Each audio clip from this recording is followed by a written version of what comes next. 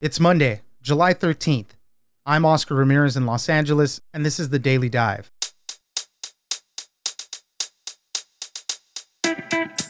Today is all about testing.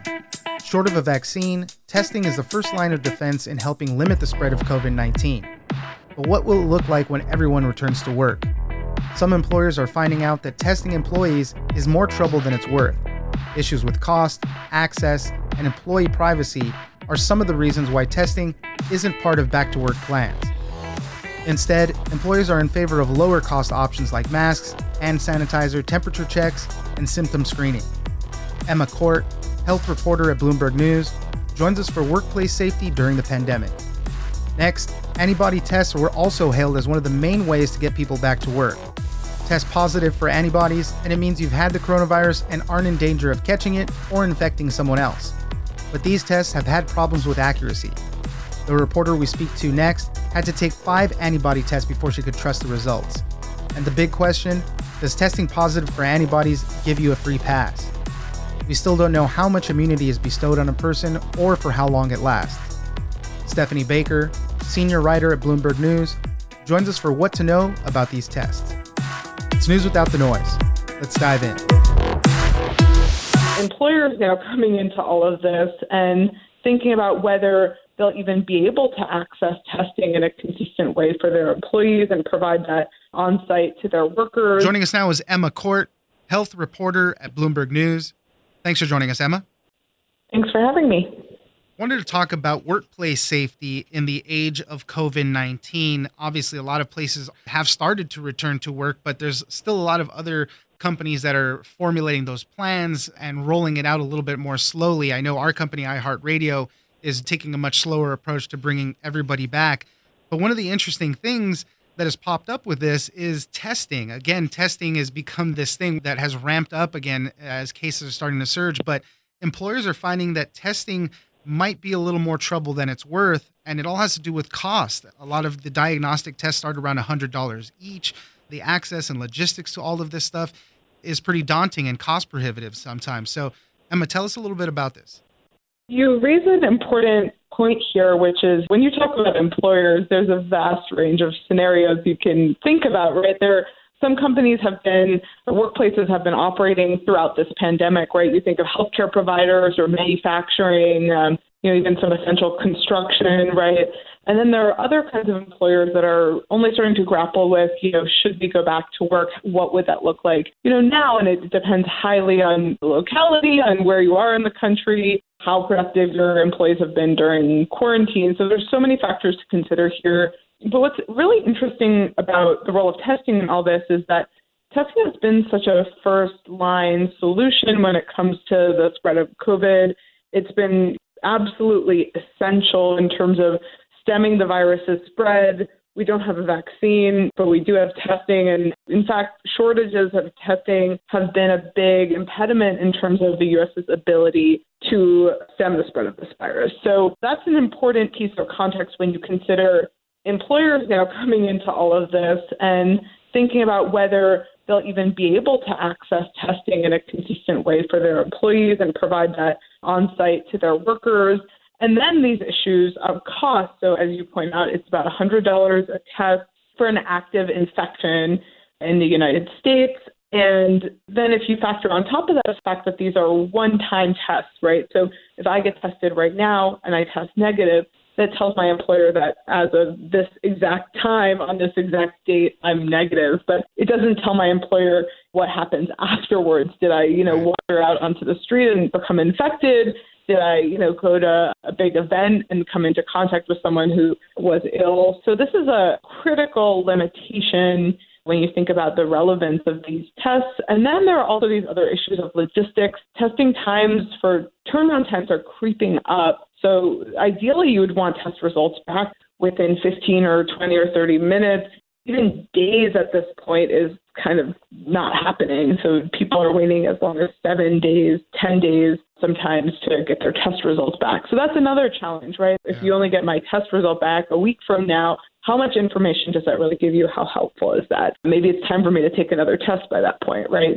And then there are these other questions. This is a totally new role employers would be taking in their employees' healthcare, right? I mean, employers may provide health insurance to their employees, but they're not usually involved in administering tests on site. So do employees even want that? We're hearing yes. At Disney resorts, for instance, performers are saying we want to have tests to go back to work. We're eager to go back to work, but we can't wear masks. We can't wear gloves like other professions. We can't work from home. How can you make this happen?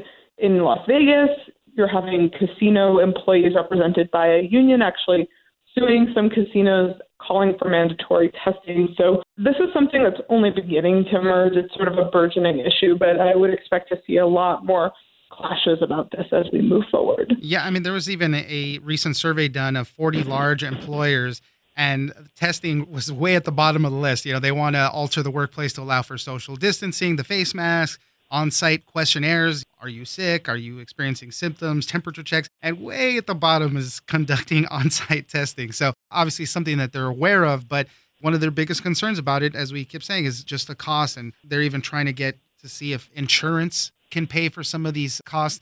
So it's definitely a big concern there.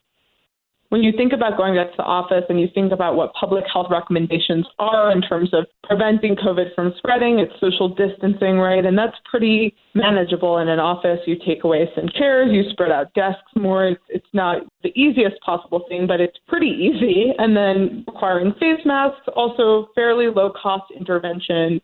Maybe you have to provide your employees face masks for something like that. But again, not the biggest pull, not the biggest lift in the world. Administering screenings, so basically sending an employee maybe a 4 questionnaire, asking do you have symptoms, things like that. Were you in a high-risk situation? Maybe even also temperature checks, maybe buying some fancy machine that will screen people as they come in and ensure that they're not running a temperature, maybe providing your employees with thermometers so they can test their temperature before they come in, going through your office and ensuring that someone who's tested positive, telling people who they've been in contact with about it, ensuring they quarantine. These are all relatively doable to implement in the workplace, and installing plexiglass, although it's perhaps somewhat more costly than social distancing, still adding these physical barriers doable. And then testing is where you get into some of the bigger costs. And it's worth noting that employers have gone through a period, many of them during these shutdowns suffered tremendous financial costs. And so when you think about adding to that by implementing a costly measure that doesn't return as much as you would like, I think that's where many of them are drawing the line. And it remains to be seen how this will play out. I think as testing technology hopefully improves and more fast turnaround tests become available, things that you can actually do on site at a workplace lobby or a tent outside, providing 15-minute results to patients who are also your employees, I think that will really change the calculus. Emma Court, health reporter at Bloomberg News. Thank you very much for joining us. Thanks so much.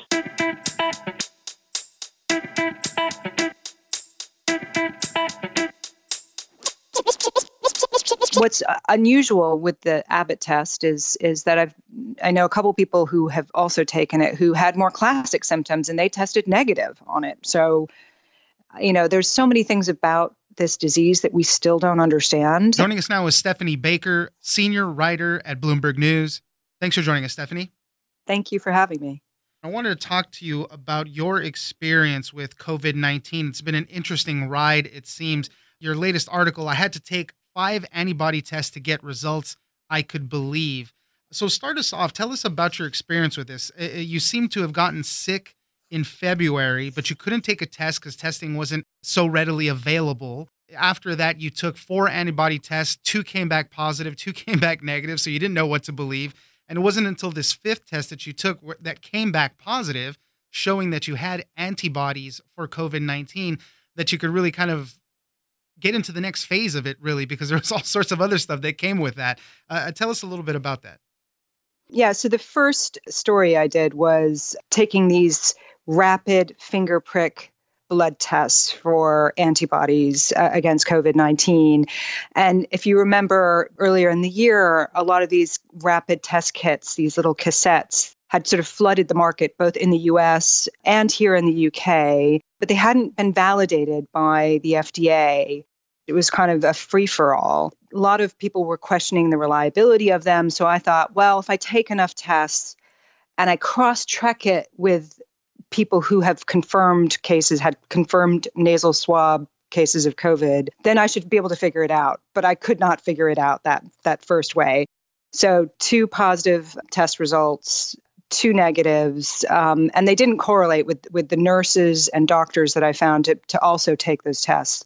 Now, I waited for a more reliable test to come out, and many of the drug companies were saying, well, actually, slightly more reliable test is with an intravenous blood draw. And 2 of the tests that made headlines were by Abbott, U.S. pharma healthcare company, and Roche, which is a Swiss company. Both of those tests were given emergency use authorization by the FDA in the U.S., as well as they were validated here in the UK by the government. So I took the Abbott test, the only one I could get privately, and it did indeed come back positive, which I was oddly very relieved to find. It's not normal to be relieved and happy when you get diagnosed with a disease, but in this case, I was quite relieved. So I at least had 3 positives and 2 negatives. So in the positive column, I was feeling a little bit more confident. Testing positive for it, you finally know that you had COVID-19. When you got sick with it in February, how bad was it for you? It wasn't that bad. I think I caught it on a ski trip to the French Alps with my family. I took the train from London down to the Alps and took the train back, stayed in Paris for a night, and I caught it somewhere along the way there. And soon after I came back, I just felt extreme exhaustion, nausea, stomach upset, headache, fever, but I didn't have a cough. So when I called the doctor, the National Health Service doctor here, I said, shouldn't I isolate? And, I was in this area, I'd gone across the border for a day to ski in Italy, and that was at that time the epicenter of the coronavirus outbreak. Right. And they said, no, you because you don't have a cough, it's a respiratory illness. You don't have COVID. You're fine. You don't need to isolate. No problems. So it wasn't that bad. I was exhausted and remained exhausted for several weeks, and I just didn't understand what exactly had hit me. So I didn't have the classic symptoms like some people have. So yeah, I mean, what's unusual with the Abbott test is that I know a couple people who have also taken it who had more classic symptoms and they tested negative on it. So, there's so many things about this disease that we still don't understand, including who generates antibodies against it, how do you fight it off? Maybe there are other arms of the immune system that are fighting it off, like your T cell responses. So I think there's just so much more research that needs to be done about how people respond to it. So what does it mean now to be positive for having the antibodies to COVID-19? I would imagine a lot of people feel, wow, this is a free pass now. I can move freely throughout the world, throughout my community without any fear of getting it because I already had it. Although we still don't know how much of an immunity antibodies bestow on a person, how long they last. But how did you feel after getting that test? Yeah, I felt greatly relieved. It gave me peace of mind. And I did feel like, I don't have to wear a mask. In the UK, unlike the US, I think mask wearing is not as prevalent. It's only required when you're on public transportation. It's not required when you go into shops. And many people, I would say the majority of people in shops are not wearing masks, which I think is wrong. I actually think we should be wearing masks. So after that initial rush of, I'm free, I stepped back and I realized, I don't know what this really means. I don't know how long these antibodies will last for. And I really should probably play it on the safe side to be a kind of good pandemic citizen and, wear my mask when I go into shops and, follow social distancing rules. What do you think it means for populations to have antibodies? I noted in your article, you said the U.S. Centers for Disease Control and Prevention, the CDC, said that for every confirmed case of COVID-19, there could be 10 more people that have antibodies. So right now in the United States, we have about 3 million people that have COVID-19. So that means there's probably about 30 million people that have antibodies for it. But the U.S. population is 328 million. So that's a huge number of people that still haven't had any type of experience with this virus yet. And I know for a long time, going back to work, there was a lot of companies, a lot of people saying, antibody tests are the way to go. We're going to know who has it or who's had it, and then they can come back to work freely. So how do you feel about all that? We don't know the real extent of who has antibodies. And certainly if going by the CDC number, 30 million is nowhere close to what you would want for so-called herd immunity, where a certain percentage of the population has it, that it will cause the sort of virus to die out. Antibodies do mean something. We don't know fully what they mean. For instance, they are being used for therapy on COVID patients. People are donating antibody-positive blood plasma to treat COVID patients. So obviously they have to work to some degree. But one person made a very, I thought, telling argument to me, which is, yes, we don't know how long they last, but continuous testing will reassure you. So one test may not be the silver bullet, but let's say if you test every few weeks just to see if your antibodies are there, that might give you some reassurance. I mean, the bottom line is this virus hasn't been around long enough to know how long they last. If you look at previous coronaviruses, the first SARS outbreak in Asia in 2002, 2003, they did studies which showed that people who contracted the first SARS, they had antibodies that lasted for 2 years, and then they started to drop in year 3. So is this going to be similar? It's unclear. We just don't know. I want to circle back a little bit and talk a little bit more about the test, the finger prick test, and then obviously the one that you got from Abbott. There's a great line in your article. While the meaning of testing positive remains clear, the desire to find out was overwhelming. And I know in that context, you were talking about companies that were trying to roll out testing for their employees and everything. But I mean, definitely everybody just wants to know if they might have had it, if they were one of those asymptomatic people. Tell me about that. And then also, the finger prick test, because they seem not to be as reliable.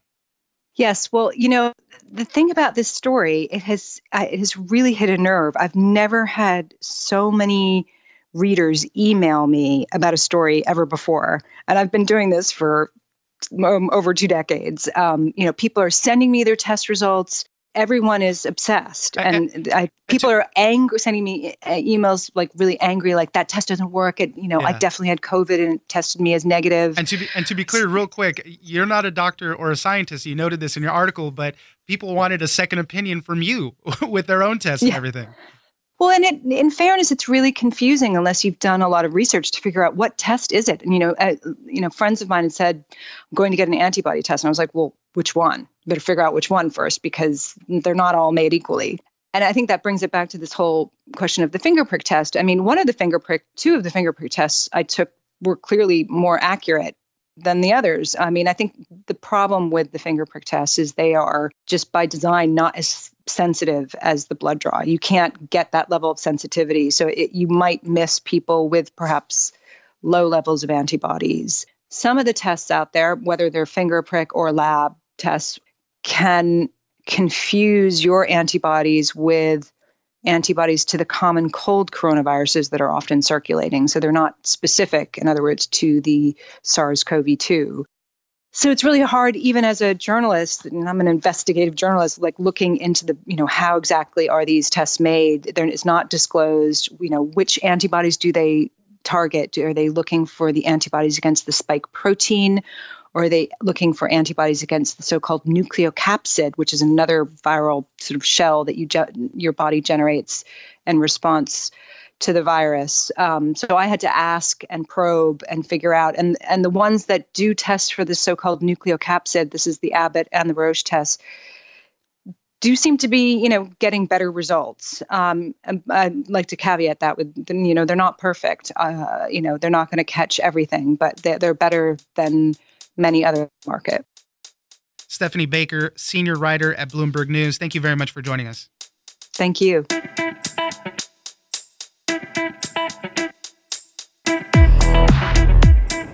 That's it for today. Join us on social media at Daily Dive Pod on both Twitter and Instagram. Leave us a comment, give us a rating, and tell us the stories that you're interested in. Follow us on iHeartRadio or subscribe wherever you get your podcast. This episode of The Daily Dive was produced by Victor Wright and engineered by Tony Sorrentino. I'm Oscar Ramirez, and this is your Daily Dive.